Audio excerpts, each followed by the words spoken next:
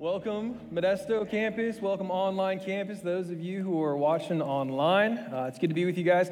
It's really great to see Pastor Scott here, his family. His son was playing drums in there. His wife, Susie's back there. I told this last night, but when my wife and I, when we were new parents, we had twins right off the bat, so 1 and 2 became double parents. And we're coming home from the hospital. And one of the cool things, Pastor Scott and Susie, we were in their parenting class and all those things. And we get home from the hospital, and there's no sleep going on in the Peterson house at all, no sleep. The babies in the womb, I think they kind of, especially when they're twins, they decide they are not going to let the parents sleep. Parents, you can understand. And when they decide this as twins, they decide, we're going to take turns. You take first watch. When I'm done, I'll cry, and then you'll wake up, and then that's kind of just how the cycle goes. So no sleep in our home whatsoever. And so Susie came over. She could tell we were exhausted, all this stuff. She comes over, spends the night on our couch, and my wife and I, for the first time, get to have a couple hours of uninterrupted sleep for a night. So thank you, Susie. That was awesome blessing to our family, and we will never forget it. So many ways that family's blessed our church, and just the getting to know Scott on the platform and off the platform has been a blessing, so that's been awesome. My name is Brandon. I am our online campus pastor, and if that's a new term to you, it is a new term to us as a church, trying to figure out what does it look like as a church to offer online ministry, to try to care for people online. About a year and a half ago, we all had this shift of life with COVID. And I was the kids pastor, loved hanging out with kids, and then there was this big need, this big opportunity that said, a whole bunch of our church is online. They're only online. They feel really disconnected. Is there some way that we can make an investment there? So I'm like, hey, I'm young, I'm online a lot, so I'll hang out with them. And so my efforts kind of shifted towards what we do with our live stream and our online communities and social media and different things. And so I've loved exploring what that means for our church, and we'll talk a little bit about that later. But this is a cool weekend. They mentioned already that this is Reach emphasis. We got a couple of our Reach partners here, and we as a church are really unpacking what that core value of our church means. If you've been with Big Valley for a while, you remember we've had Reach conferences, right? We take a few weeks in the fall. We say, hey, we're going to go through Reach and invite a bunch of partners here and all this kind of stuff. What we decided to do this year was a little different and say, hey, let's take a couple weeks throughout the year, and let's make sure that we as a church kind of re-engage this idea of Reach more often. And so this is one of those weekends.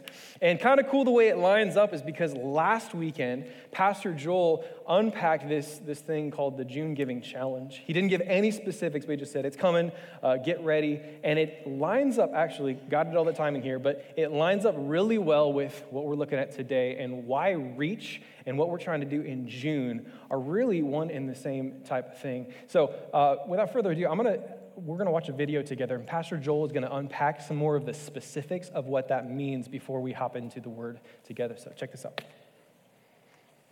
Welcome to Big Valley Grace Community Church. This is an opportunity for us to celebrate as a church family.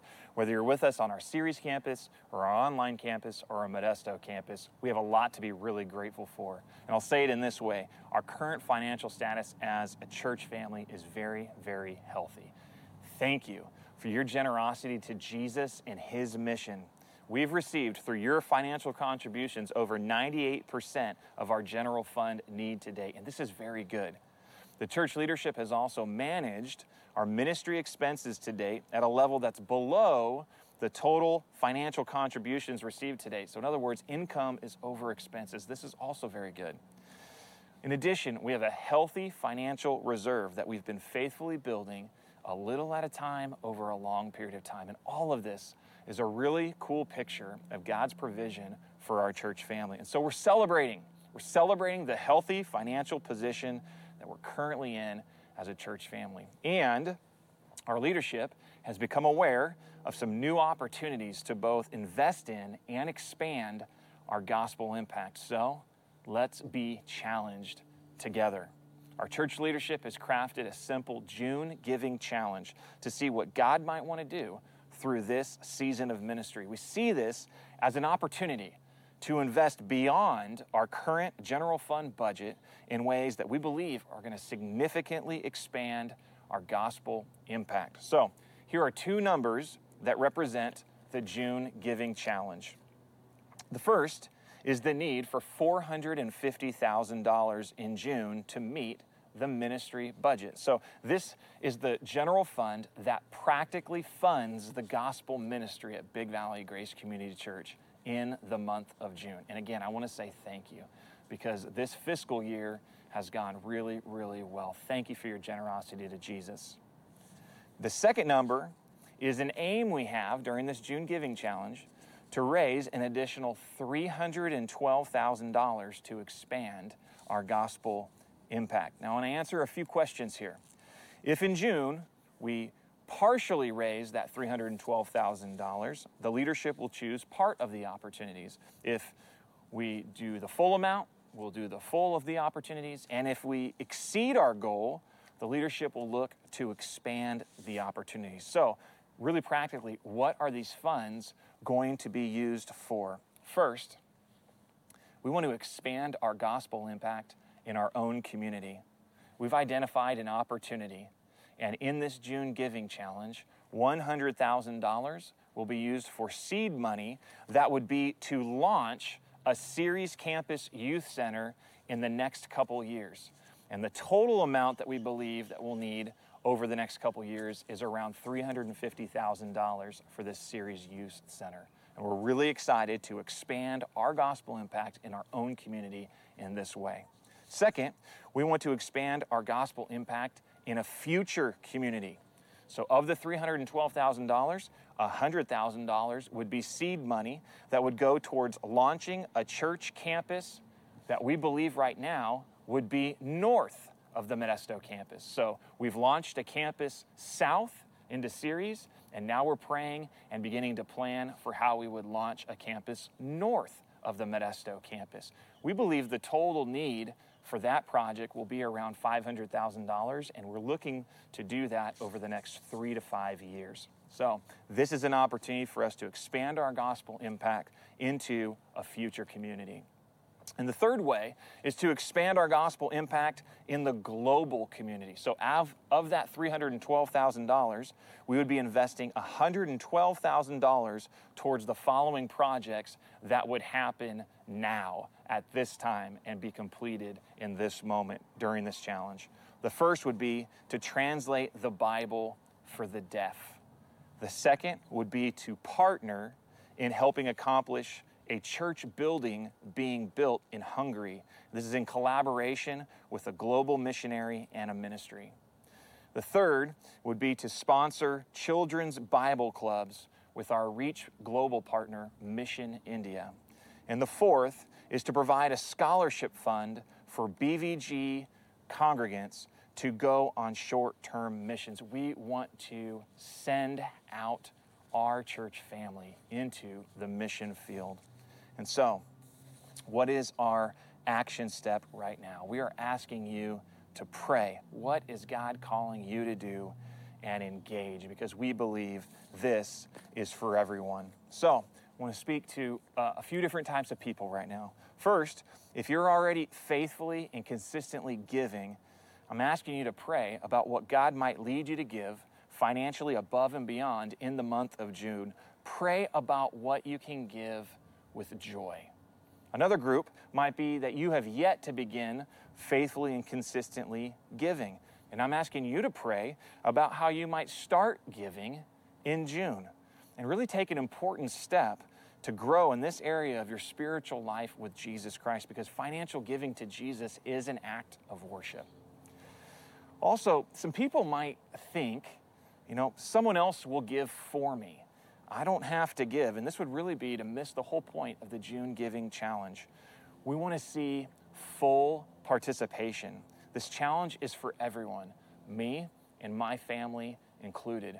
And I really believe that it is through full participation that we will discover what God wants to accomplish through this June Giving Challenge. So, you might be wondering right now, how do I give?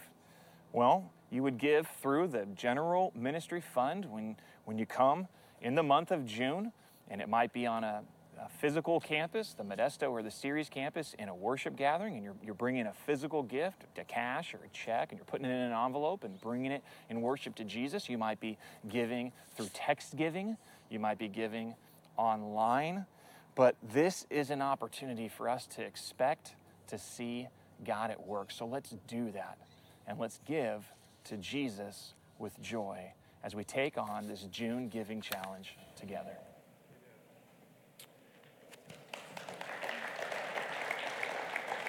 We believe that God has great things ahead for our church now, next, and goals are a good thing. Goals are a good thing that help us as a church family keep moving forward and say, God, where are you working? Where are you right now? Where are you going? Because we want to be right up in the middle of where you are working. And those projects all reflect places we believe are not only just opportunity, but it's where God's moving and where God's calling us to as a church. Speaking of that, reach. What is reach? You've seen maybe out there the core value of reach. You've maybe seen a painting once upon a time of reach, and we have these things called reach partners, and so we're going to look together what that means and really the bigger questions of why. Why do we reach? Why is that foundational to really who we are? And to tell that story, we have to go back many years, and I want to take you one place in Scripture as we do that. If you have your Bibles, turn to 1 Corinthians chapter 10. We're going to look at one verse, but I'll tell you it's worth it because it's really important for the history of this church. It's 1 Corinthians chapter 10, verse 31.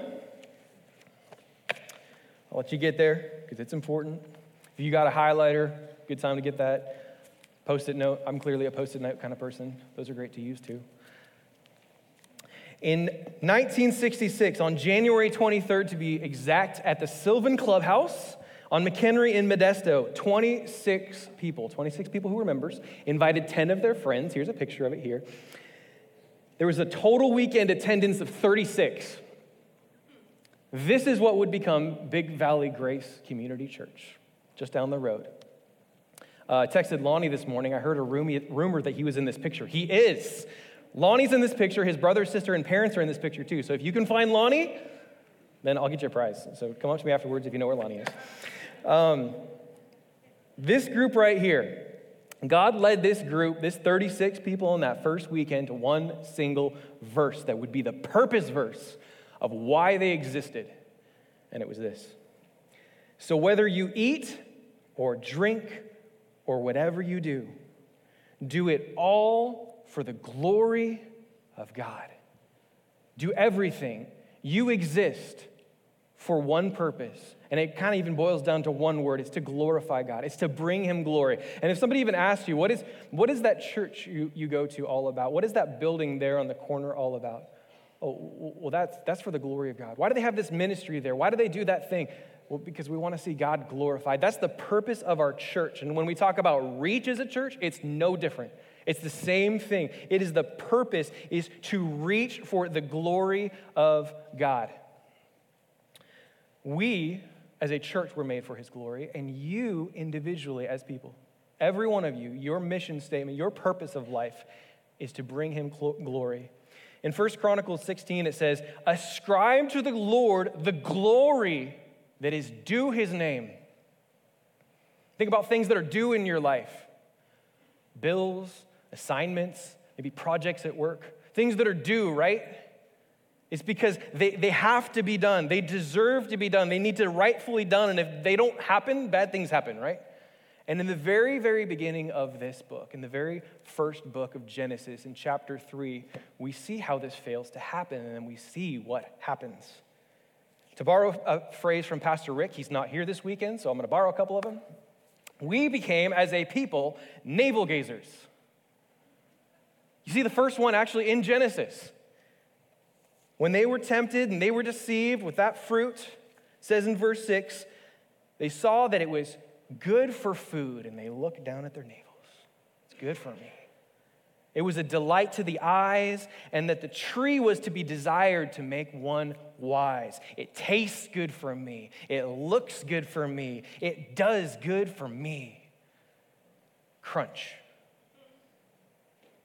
And we all know what happens in the story. There's this terrible spiritual separation, and death enters and sin enters, and then just the story gets worse. 10 chapters later in Genesis chapter 11, you see this.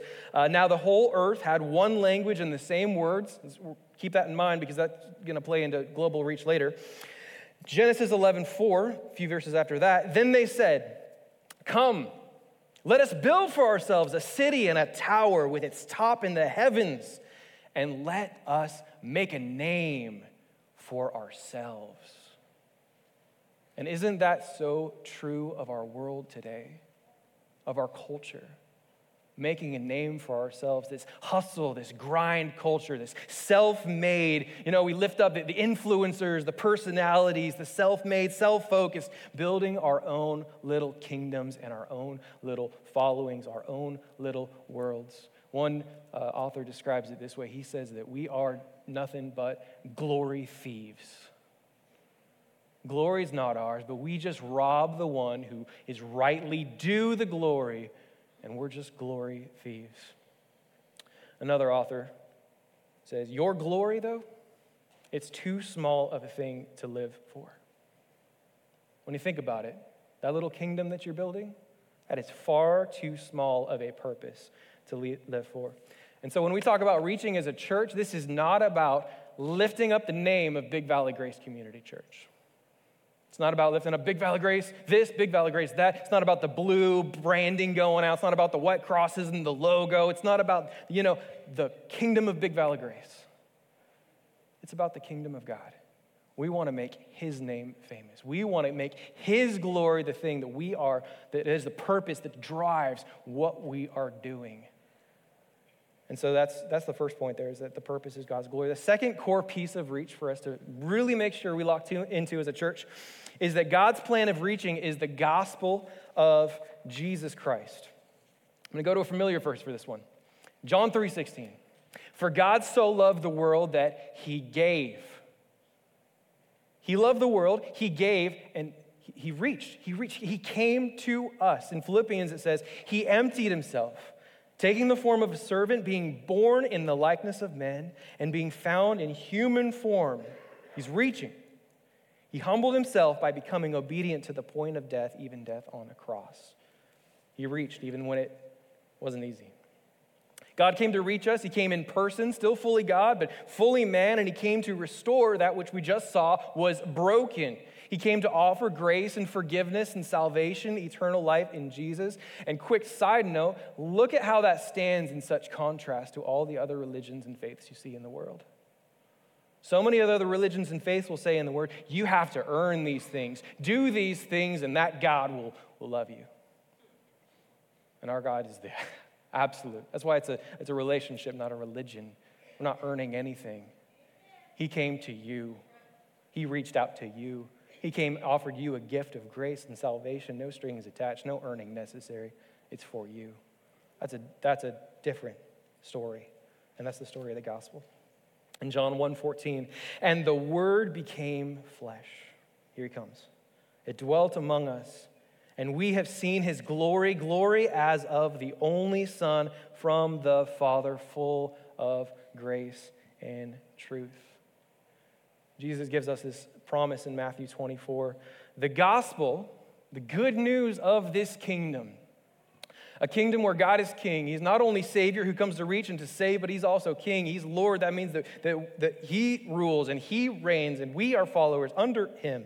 In that kingdom, it will be proclaimed throughout the whole world as a testimony to all nations. And then the end will come. Hold on to that word testimony. We'll come back to it in a second. And here's where we come in, because we're not only the recipients of the good news of this gospel, but those who also have a role in carrying it out to the world. See 2 Corinthians. I love this passage. It says, for what we proclaim, it's not ourselves. That's point one, remember? Back to point one. It's God's glory. But Jesus Christ as Lord. That's point two, God's plan of the gospel. Here we go. With ourselves as your servants for Jesus' sake.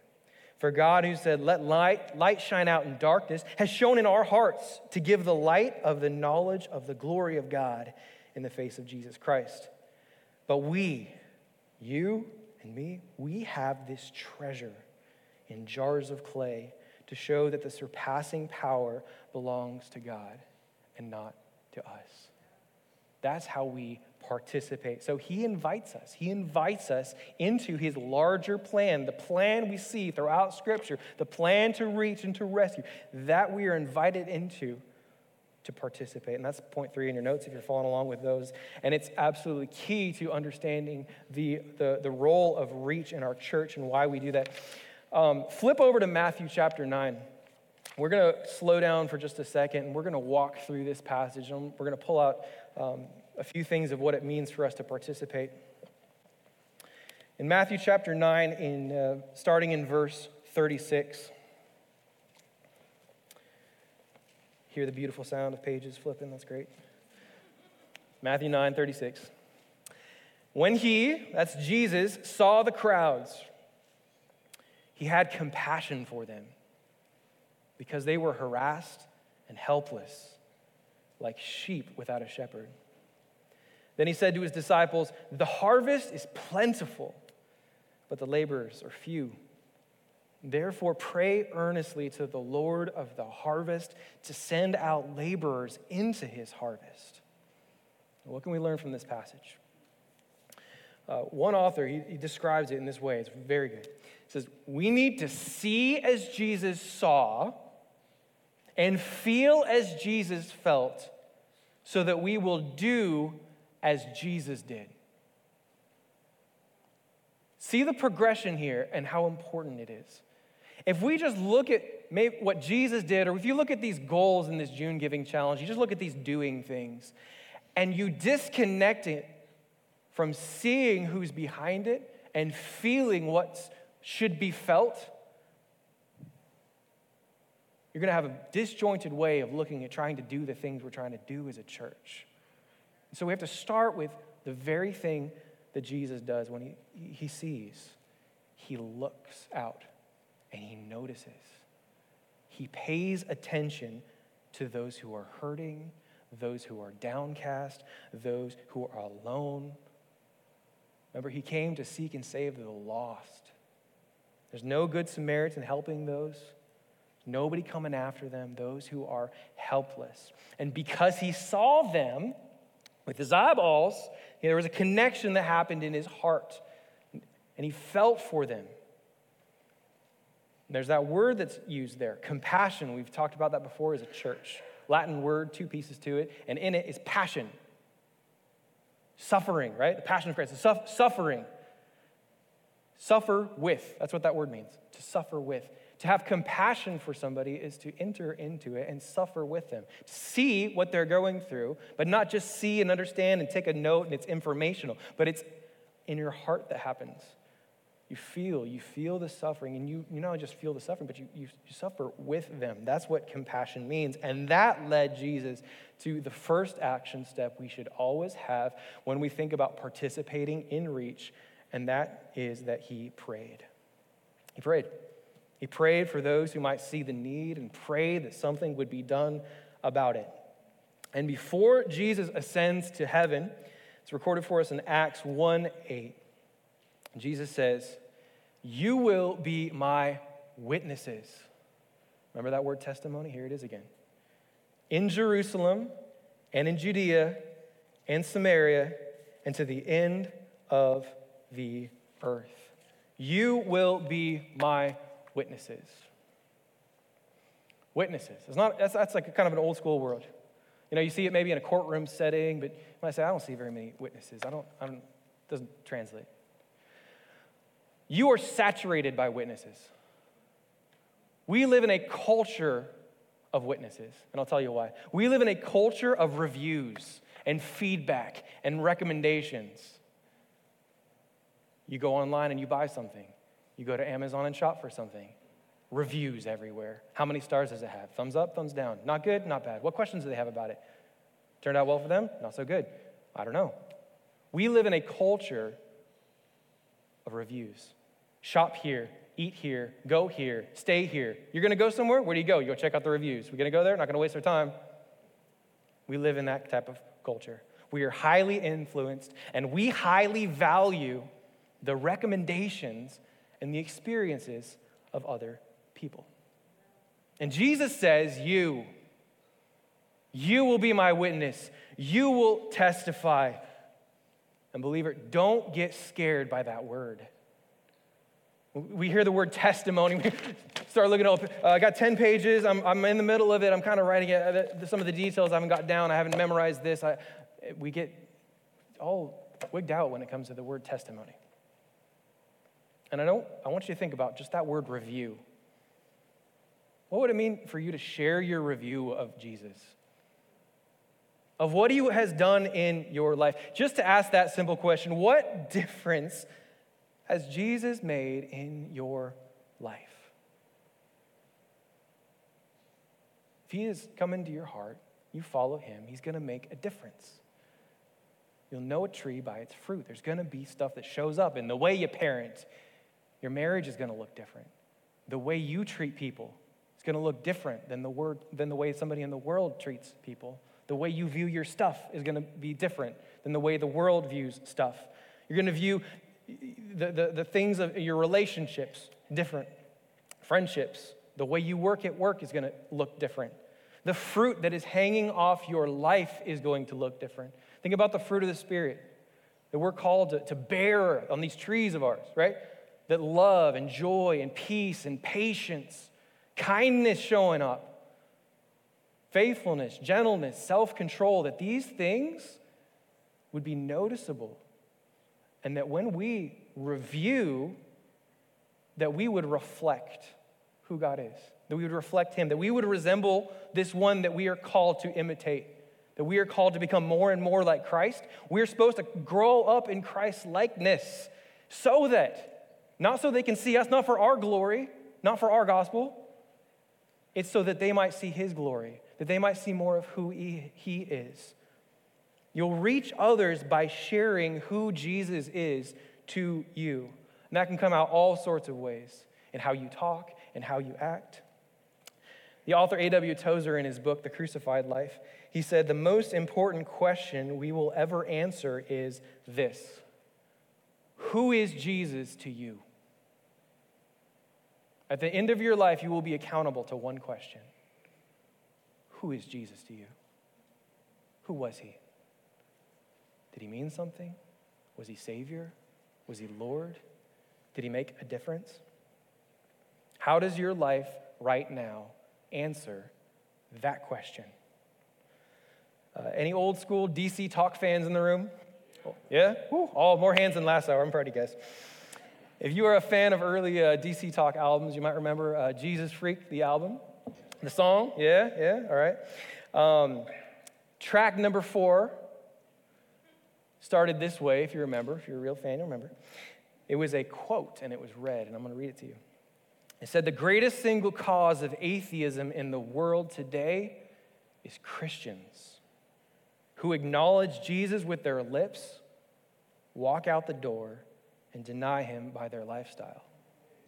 That is what an unbelieving world simply finds unbelievable. And to a watching world, that we would live and that we would speak and that we would act in a way that Jesus has meant something to us. He's made a difference. The gospel has done a good work, that there's transformation that's happened in our life, in our hearts. He says he gives us this heart of flesh, that he takes that heart of stone, gives us a heart of flesh. He says that there's going to be ways that you weather the storm that's going to look different than the world. You're going to have a hope that's different than the hope that the world has. You're going to have a peace that's different than the world has. How you love is going to be different than how the world loves. And man, over the past year, haven't we had a crucible where we have had the opportunity to show as a church who we are and what Jesus means to us and the difference he makes, to cling to him and to allow him to be the one that we share. And by the way, it's really important here that I share this. This is not effort. If what you're taking away from right here is, I got to go home and I got to just try harder. The gospel of Jesus Christ is not about trying harder. It's about grace. He's the one that does this good work in you. If what you get from this is just, I just had a list of things that I got to go home and I got to work on and I got to do this. He's the one that says, I want to do a good work in you. I will change your heart. I will renew your heart and your mind. I will align your life with the things that I care about. I will help you see the things I want you to see. That's what he says. And so if you say, just try harder, that's not the message of the gospel. The message of the gospel is that submit to him and he will do a good work in you. Back to Acts 1:8. It says, you will be my witnesses in Jerusalem. What did that mean? That meant in their community. So just as we have been talking about, that's exactly what you are to do in your community. That is part of what it means to reach as a church. Reach isn't just some department, those are the local partners and the global partners and Reach is taken care of. No, Reach is something that our entire church is part of. And it looks like witnessing in Jerusalem, in your community right now, being salt and light right now in your community. We all have relationships with people. We all have an influence. We all have some connections where other people who need Jesus see us. That is your mission field, as one of your mission fields. A couple weeks ago, Joel gave us this challenge as a church: go walk and pray. I read something this week that said, missions is not complicated. It's just hard. That one's pretty easy, though. Go outside and take a walk. Just go walk and pray. And if God leads somebody outside, if there's somebody that you get to interact with, introduce yourself. And however you respond, however you share, that somehow that would review and share the God that you serve. For the June Giving Challenge, we believe that there's an opportunity here in our own community, in Ceres specifically. And I call that our own community because we as a church several years ago, we believe that God led us to plant a church campus in Ceres. We believe God led us to South County and really felt that God wanted us to go as a church.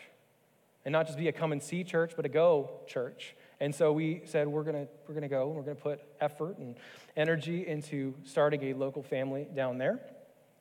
And this past week, I had a chance. I was on a trip, and I got to go with Pastor Tim. And Pastor Tim's our Ceres campus pastor, and stayed together, traveled together. And one of the things that Pastor Tim is very excited about and very compassionate for and is seeing much of is a need in that city.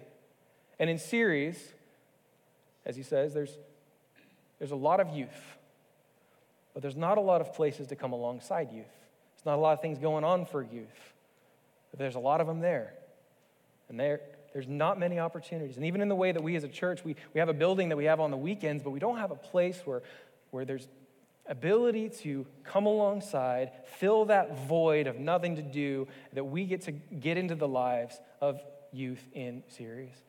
And Tim's saying, I want to have compassion on them. I want to meet that need.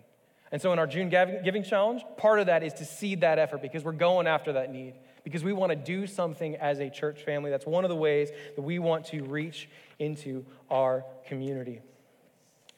In Acts 1:8, it also says, you will be my witnesses in all Judea and Samaria. It's other communities outside of your community, future communities. And we see an opportunity here as a church to reach, to extend our gospel ministry to the north. In a similar way that we felt that God was leading us south, we also feel that God is leading us north. In 1977, our church changed its name to Big Valley Grace with a vision. It was birthed from that we would be a church of this Big Valley. It wouldn't be about Modesto Grace, that it would be Big Valley Grace, and that we want to reach this Big Valley for him. And so with that, again, we don't want to be just a come and see church. We don't want to just be a come here. I know it's an inconvenience to you. I know it's hard to have community there. I know you have your own things in that city. We want to go to them and come alongside them and reach our North County in a new way. And so part of our effort to reach the Judea and Samaria is this effort. And I'll just quick aside here. What we're doing with our online campus and our online ministry is one of those ways that we're reaching out into another community, a new community that it's not geographically bound here by Modesto, but there's a whole bunch of people right now that connect online with this thing. They spend a lot of time here. They get degrees here. They make friends here. They meet their spouses here. They get jobs here. They buy stuff here. This is where people spend their life. If anybody gets their screen time tracked, you know. There's a lot of time spent here, which means that there's a lot of people spending time here, which means there's a huge opportunity for us as a church to enter this space to reach some of those people, that it would be for his glory and for the gospel. And this is one of those kind of new areas, those Judeas and Samarias, that we want to go into, and we want to say, we want to have an impact for Christ. And so that's one of the reasons why we as a church are saying online ministry is important to us. And that's what I think about. That's what I'm excited to be involved in. And third and last, Acts 1:8 says, you will be my witnesses to the ends of the earth. In Revelation, we have that picture of worship happening around the throne, and it's from every tribe, tongue, and nation. We are to be a local church that cares about the global God we serve and the gospel going out. We want to have a global impact as a local church. We want to be a church from neighborhoods to nations. And if you read through the book of Acts, which is the story of the early church, it comes right after the Gospels. It's a wonderful read. If you get a chance to just even go through it and read it as a narrative story, it's a wonderful story that shows the church as it goes out. You read about Paul's letters and his missionary journeys, church plants. And as you read that, you see these sort of two linked pieces of reaching happening. On one side, you've got the sent, those that are going, like Paul and Barnabas, they're sent out. And on the other side, you have those who are supporting and are giving. And they're really two sides of the same coin. They're both looking at this idea, we got to reach out, we have to go. And so participation, that's point number 3, participation, reaching as a church happens on both sides. It's necessary. One can't exist without the other, and it's also a biblical partnership within the church. And that's why we use the term partners here. We don't call them missionaries. It's not you send off and you do that, I'm good here. It's no, we're entering into a partnership with them. You are our partner. We're going to support you. You're the one that's sent out, but we are in this effort together. We are both in one effort, one mission, but we are all part of that. A couple weeks ago, I was in Alabama. My wife graduated from grad school. She's sitting back there. It was wonderful as a family to get to go. She got to walk, which is awesome, so it wasn't just online. And we got to take our kids. We have 3 young kids, 2 6-year-olds, a 2-year-old. My parents got to go, so we got a whole crew going out there. And while we were there, we also had a chance to do a couple things in Alabama, a beautiful state, a lot of things to do. And so we drove up about an hour and 20 minutes north of Birmingham, if anybody's familiar with it. There's a town named Huntsville. And as you're going up the freeway, Alabama's beautiful and green. It's humid, so you can trade off. But off to the right, you see this sign. And the sign says, largest space museum on the planet. Yeah, like that's good. We knew it was there. We wouldn't be driving up in the middle of nowhere if it wasn't.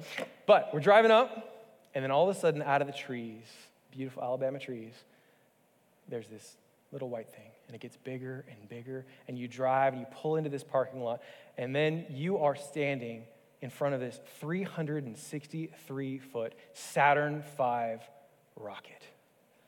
I got a picture of my little boy as he gets out of the rental van, and he looks up at this thing, and it's huge. And this rocket tells the story of an entire decade.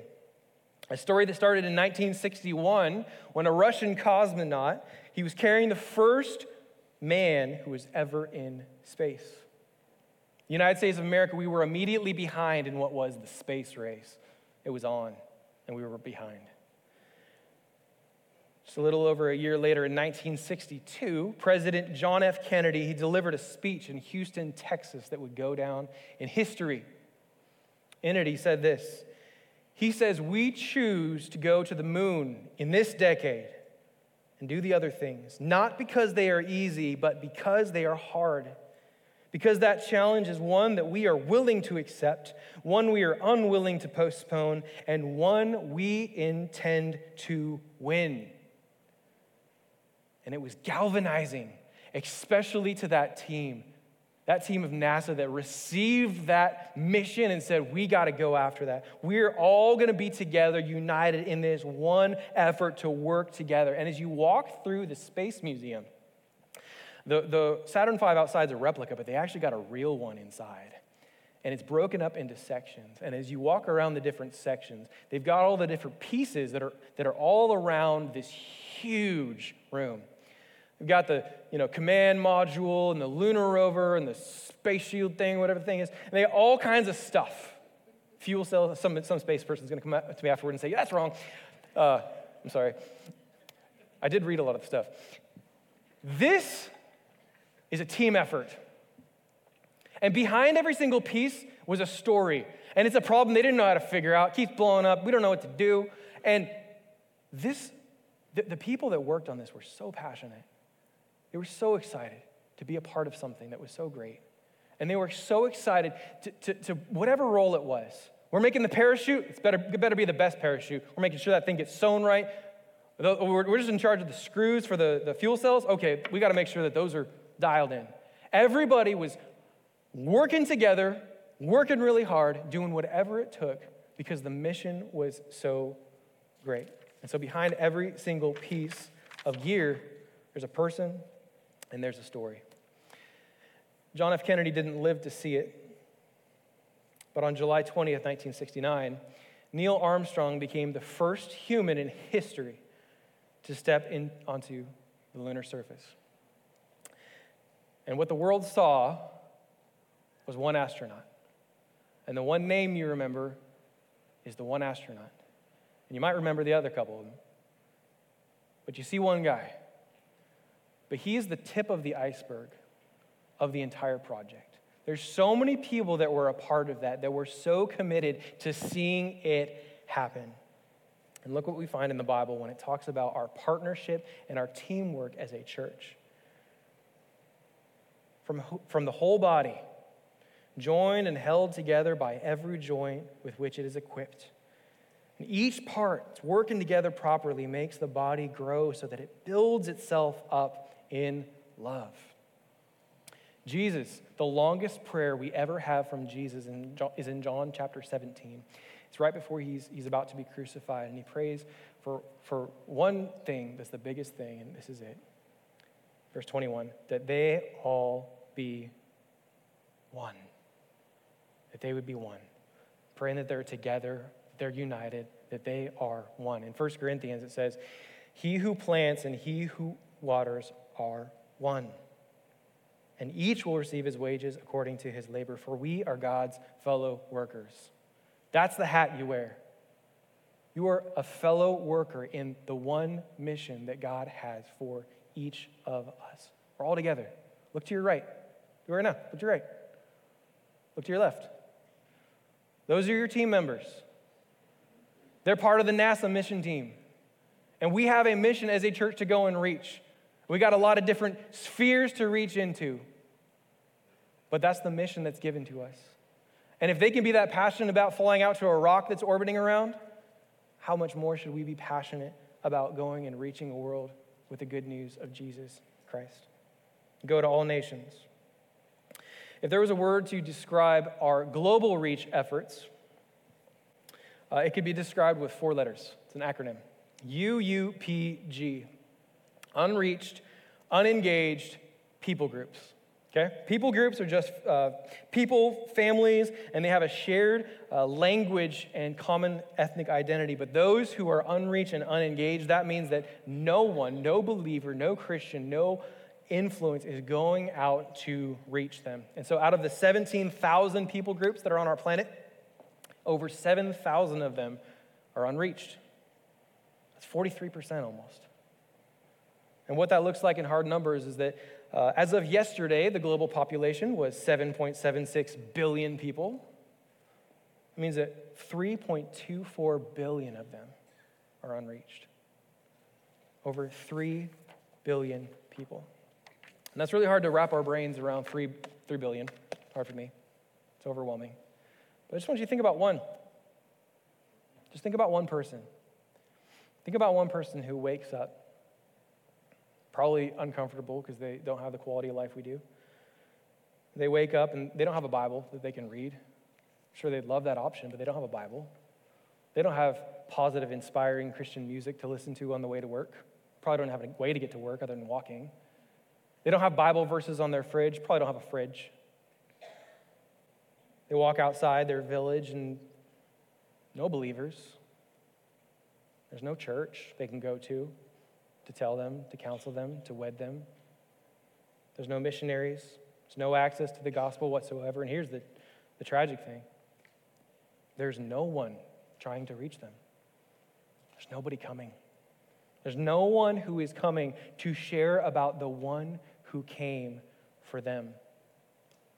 They are born, they will live, and they will die, and they will never even hear the name Jesus.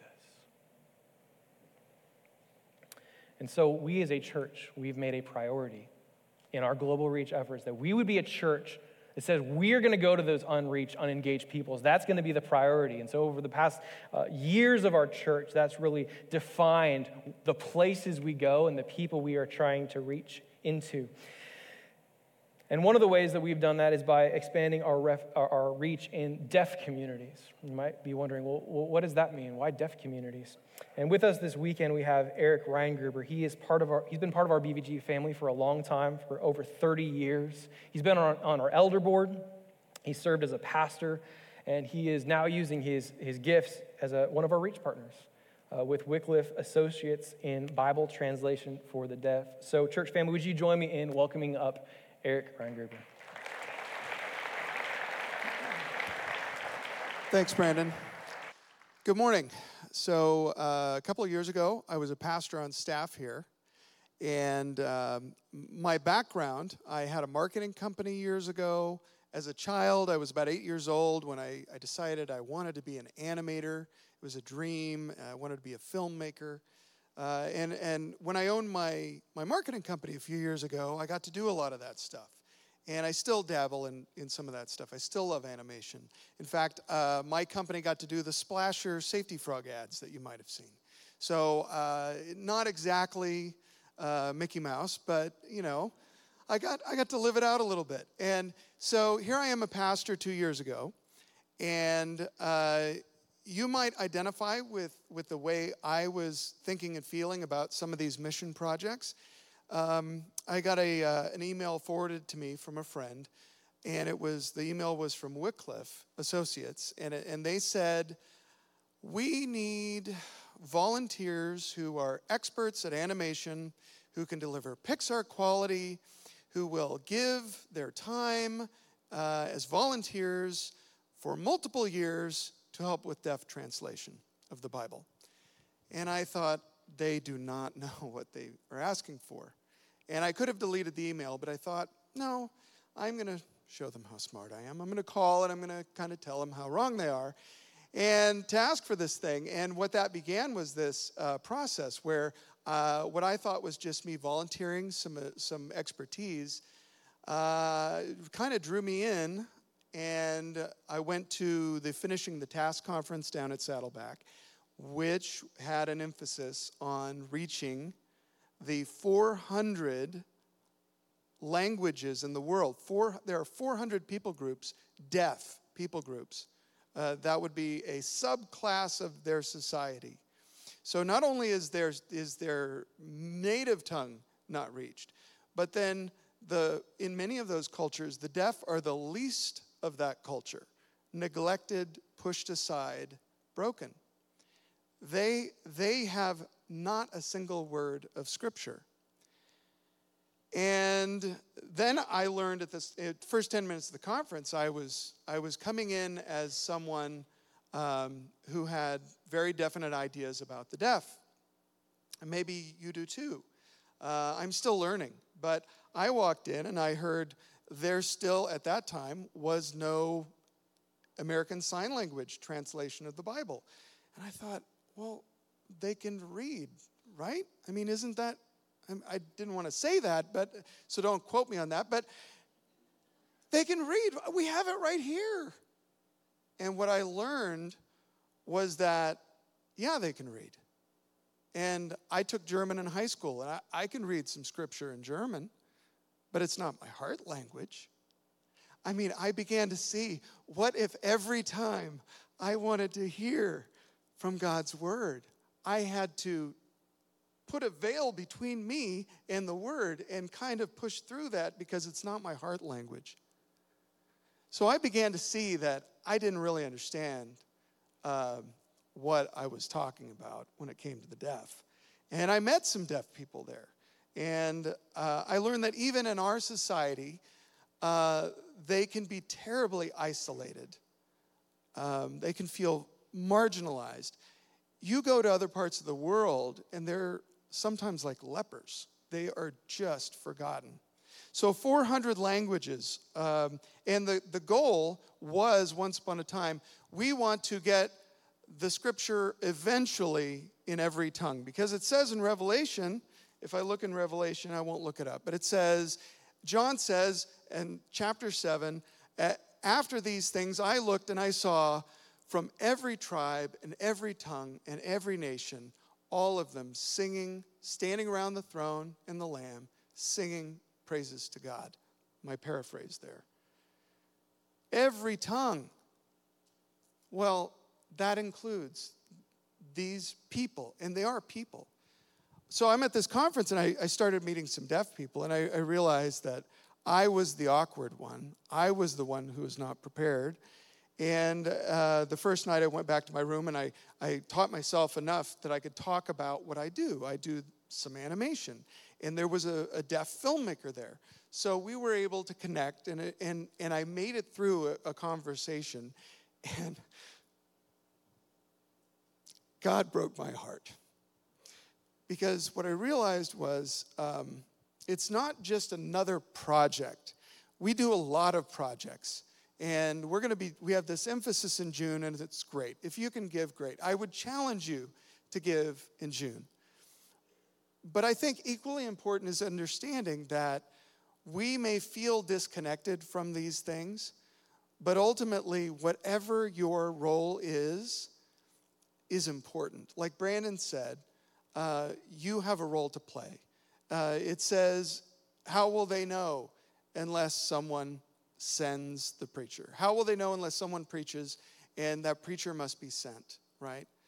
And so I really didn't explain what I do. I should do that very quickly, because how does animation connect with translation? And I don't have another 10 minutes to talk, but simply put, the goal of Wycliffe Associates is to, as quickly as possible, get every verse in every heart in their own language. So they want to have a translation for every tongue. They're working on 751 translations right now, and a bunch of those are for the deaf. ASL was completed last fall. So after 40 years of working on the deaf translation for American Sign Language, it was completed. Now you figure 400 languages we won't finish in this century, right? Well, that's why we really have to be smart about this. We have to figure out, how do we do this quicker?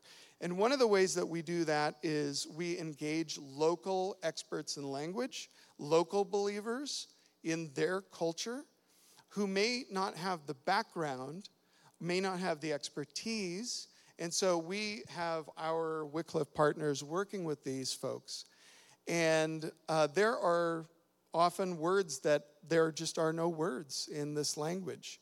So the word cubit, the ark was so many hundred cubits by so many hundred cubits, or 70 cubits by 250, whatever it was. What's a cubit?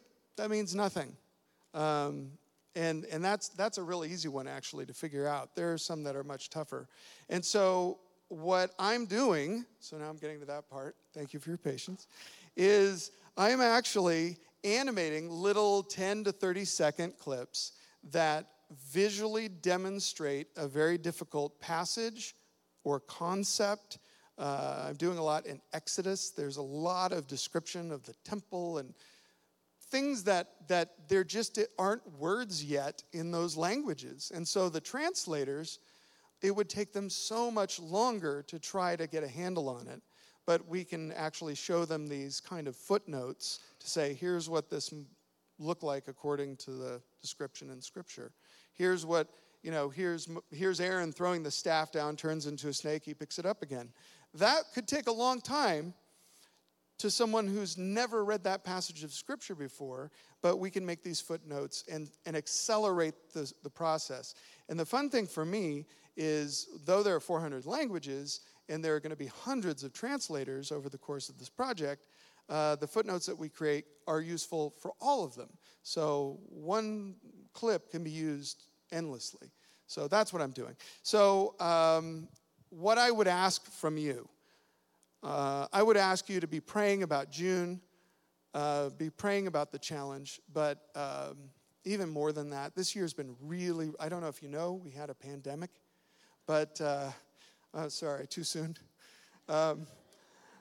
As hard as it's been for us out here, it's been way, way harder overseas. And our partners overseas have had a hard time. And so it's actually slowed this project. And we've been faithful and we've been working, but we're just so eager to get God's word into the hands of those who don't know Jesus. So please be praying specifically that God would accomplish his purpose in this translation. Yeah. Eric, could I pray for you? Yeah. As we appreciate Eric, yeah. Father God, we are just thankful to be part of this effort. Lord, we see the need. We have compassion for those who want to know you and hear you in their native tongue. And Lord, I just thank you for Eric, his willingness, his giftedness, and God, for him to not use his gifts for his own glory, but Lord, to use them for you, just to lay him down for you, God. So just continue to bless him and encourage him as he, even maybe spends hours on a screen, Lord, that he's just doing it for your glory. And I pray this in your name. All God's family said, amen. Thank you so much, Eric. Real quick, another way that we, in the June Giving Challenge, are encouraging us to, reach out is in the area of children's Bible clubs for Mission India. If you don't know this, Mission India is one of the organizations we as a church, we've partnered with them heavily, because the need is so great. There is so many unreached people groups in India, and the need is high there. And so real quick with us this weekend, we have Michael, who is part of Mission India, and he's going to come up and share a little bit about what they're doing and who they're reaching there in India. So welcome up, Michael. Thank you, Brandon. Good morning. So I'm Michael with Mission India. As Brandon was speaking, a quote came to me. John Piper said, "Missions exist because worship does not." Missions exist because worship does not. So in India, it's fantastic, the work of Wycliffe and others in translating into heart languages. In India, there are over 1,600 languages. So if you talk to an Indian person, they'll drive an hour and a half, and it's a completely other heart language. It's like another nation to them. To us, it wouldn't feel that way because we don't speak any of their languages. So it's one of the reasons why in India there are over 2,000 unreached people groups. So we get the privilege of working with quite a large number of unengaged and unreached people groups there. In India, an unengaged, unreached people group, generally they would be a tribal animist, mixed with some Hinduism. So what that would mean is they worship trees and rivers and animals and ancestors, just many things.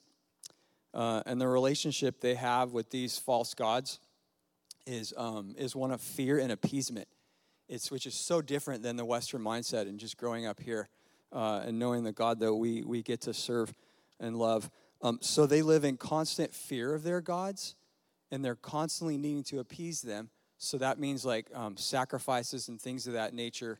It's very different. Going to tell you a fun story. Actually, before I do, can you guess at one thing all unengaged, unreached people groups have in common? What one thing? They've never heard the name of Jesus before. So it's kind of a staggering statistic, but there are actually over 400 million people in India who have never heard his name. So for scale, that's actually more people in India who haven't heard his name than live in the entire population of the United States, which is a lot, right? So I'm going to tell you a story about a man named Vijay. Vijay was the first Christian in his entire unengaged, unreached people group in India, in northern India. This people group had 750,000 to 1 million people in it. And could you imagine being the only believer in Modesto, and you come to know Christ, and you're the only one? Think how big your city is here. Imagine your city's 4 times the size that it is, and you're the only believer. So question for you is, what would you do? Makes you process a little. What would you do? How would you reach people? Well, he did all he could do. He took the thing that he had that could get him around town, which is his bike, and for 10 years, he rode his bike around and shared the gospel with his large tribe. And in a 10-year span, he actually planted 2 churches, which is actually really good. He did a great job. He planted 2 churches, worked really hard to do that. At that point, we encounter him, and so you guys sponsor children's Bible clubs, as Brandon mentioned. You also do church planner training and adult literacy projects. All 3 of those programs plant churches. So he encounters us and partners like you guys who are heavily invested in seeing God's glory in India and people come to know him.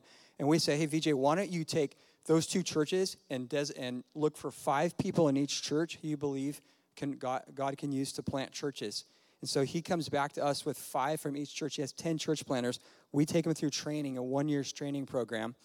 And then they go out, basically 3 years later, which is roughly now, they're finishing their third batch of 10 church planners, and they have over 40 churches planted in this northern region of India.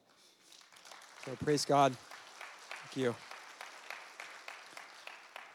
So that was a formerly unengaged, unreached group that now is engaged. It just goes to show how God's on the move this world and this time we're in amongst the unengaged and unreached.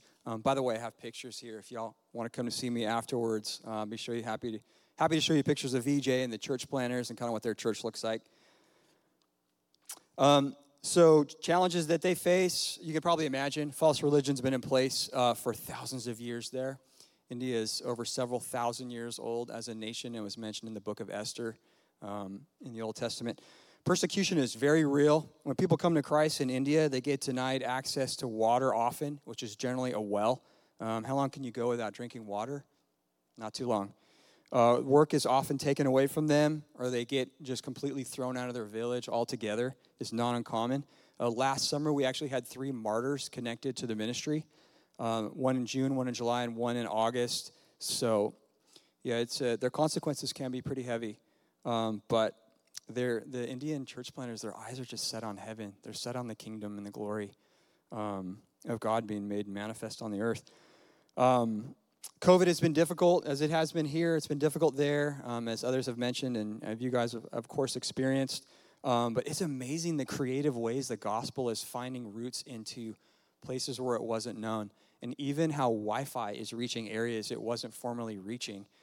So, yeah, our church planners are finding creative ways to reach people, and that's kind of been neat to see. I'm just going to leave you with a prayer request from the Indian church planners, essentially your Indian church planners. And they say COVID, of course, is hitting the nation very hard. The media is real. What you're seeing is very real. And Indian believers are asking prayer for courage, despite COVID, to be out sharing the good news in the face of persecution, pandemic that's hitting really hard, and the general difficulties they face from other villagers and what they see in the area. They generally always ask for the same thing, just for boldness and courage. They never ask for persecution to stop. They say it's in the Gospels. If you preach Christ, you're going to be persecuted. But give us courage and boldness in the face of it to reach our fellow countrymen. The scripture I'm going to close with is in just asking for help, for prayer from you guys, is that the prayer of a righteous man avails much. What was on my heart is how much more the prayer of an entire praying church for the nations and for the unreached and for your gospel workers. I believe that these people are some of the greatest treasures in the kingdom of heaven, who are hidden in the most far away and forgotten places of the world, where the name of Jesus is not yet known. So I just really want to thank you, Big Valley Grace, because you guys believe in these faraway places, and you put time, talent, and treasure to see them reached for the good news and for the gospel to take heart and root in the land and in people's lives. So thank you so much. Your prayers are availing much. Michael, can I pray for you? Father God, I thank you, Lord, for Michael. Thank you for the ministry that he's a part of and that he represents. And God, it's just really humbling even just to hear they're not just praying for protection and safety. They're praying for boldness in the midst of whatever. God, and that's just an amazing prayer, and I pray that you would give it to them, that you would give them all the courage and resolve and hope and trust in you that they need, Lord, as they head out into places that aren't safe, but places that need you. Lord, thank you for this vessel of light in a dark place, and Lord, we continue to use Michael in that great way. All God Church family said, amen. Amen. Absolutely. Yeah, that's great. We're going to close today with a song. This is a chance to bring our gifts and our offerings to the Lord. And as we do, I want to encourage you with two pieces real quick. First, how cool that moment is, the fact that we get a chance to get to hear from some of our Reach partners, get to know them. The name of our cafe out there is called Cafe Astoria. Astoria comes from Galatians 1:18, when Paul and Peter get together and they say they got acquainted with one another. And it is very important, even for the partnership of the church, that you would get to know some of the people who you are on this mission with. Not only just our global partners, but our local partners. Go check them out online. Get to know the people in your church. We are on this mission together. This is a partnership going on the mission together, and that's really important. So the two things I want to encourage you with are this. One, we asked you to keep your Connect card, and here's why. If something about today has stirred in you where you have said, you know what? I hear about these short-term mission trips. I hear these other places. I know as a church we want to get out and do some short-term missions. I at least want to know about when those are going to come up. If that's you, if you would at least like to know, write on that Connect card just the word go, just 2 letters, go. We're not going to send you a boarding pass tomorrow. What's going to happen is we're going to just add you to an email list. And on that email list, as soon as we have projects and plans to maybe, hey, we're thinking about going to Indonesia, we're thinking about going here, here's what it looks like, here's what the passport and the different things you might need to start getting in the works, would you just begin to pray about it? If you have any stirring whatsoever that might be you, just write go. And you'll just be on an email, and you'll get an email, and you can be part of the front line of praying for that. So that's one. Number 2 is just our gifts and bringing during this last song. We call this our moment of joy, and really I've been setting it up this entire time. Because when we bring our gifts to Big Valley Grace, we're bringing them to the Lord. It's for His glory. It's for His gospel going forward. It's participating to support the work of ministry. And that's what this moment's about. So if you're already giving towards the June Giving Challenge, or whether it's just your normal giving, we're giving to the Lord, and I invite you right now to do that. We have ways to give online, ways to give via text, and we have a team that's gonna come for our moment where we get to bring a gift to the Lord. So we pray, and we're gonna close with a song. Father, so good to be before you. Just get a big picture of who you are, your glory.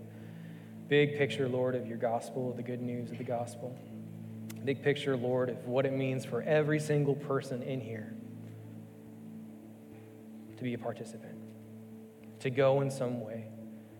When you say that, blessed are those who go, that it would be beautiful feet. God, we all want to be the beautiful feet that are part of the going. And God, would you make us a going church, that we are centered around you and your good work to go and reach people for your name and for your glory. And God, as we bring these gifts to you, may they be to that end and that purpose. And all God's family say, amen.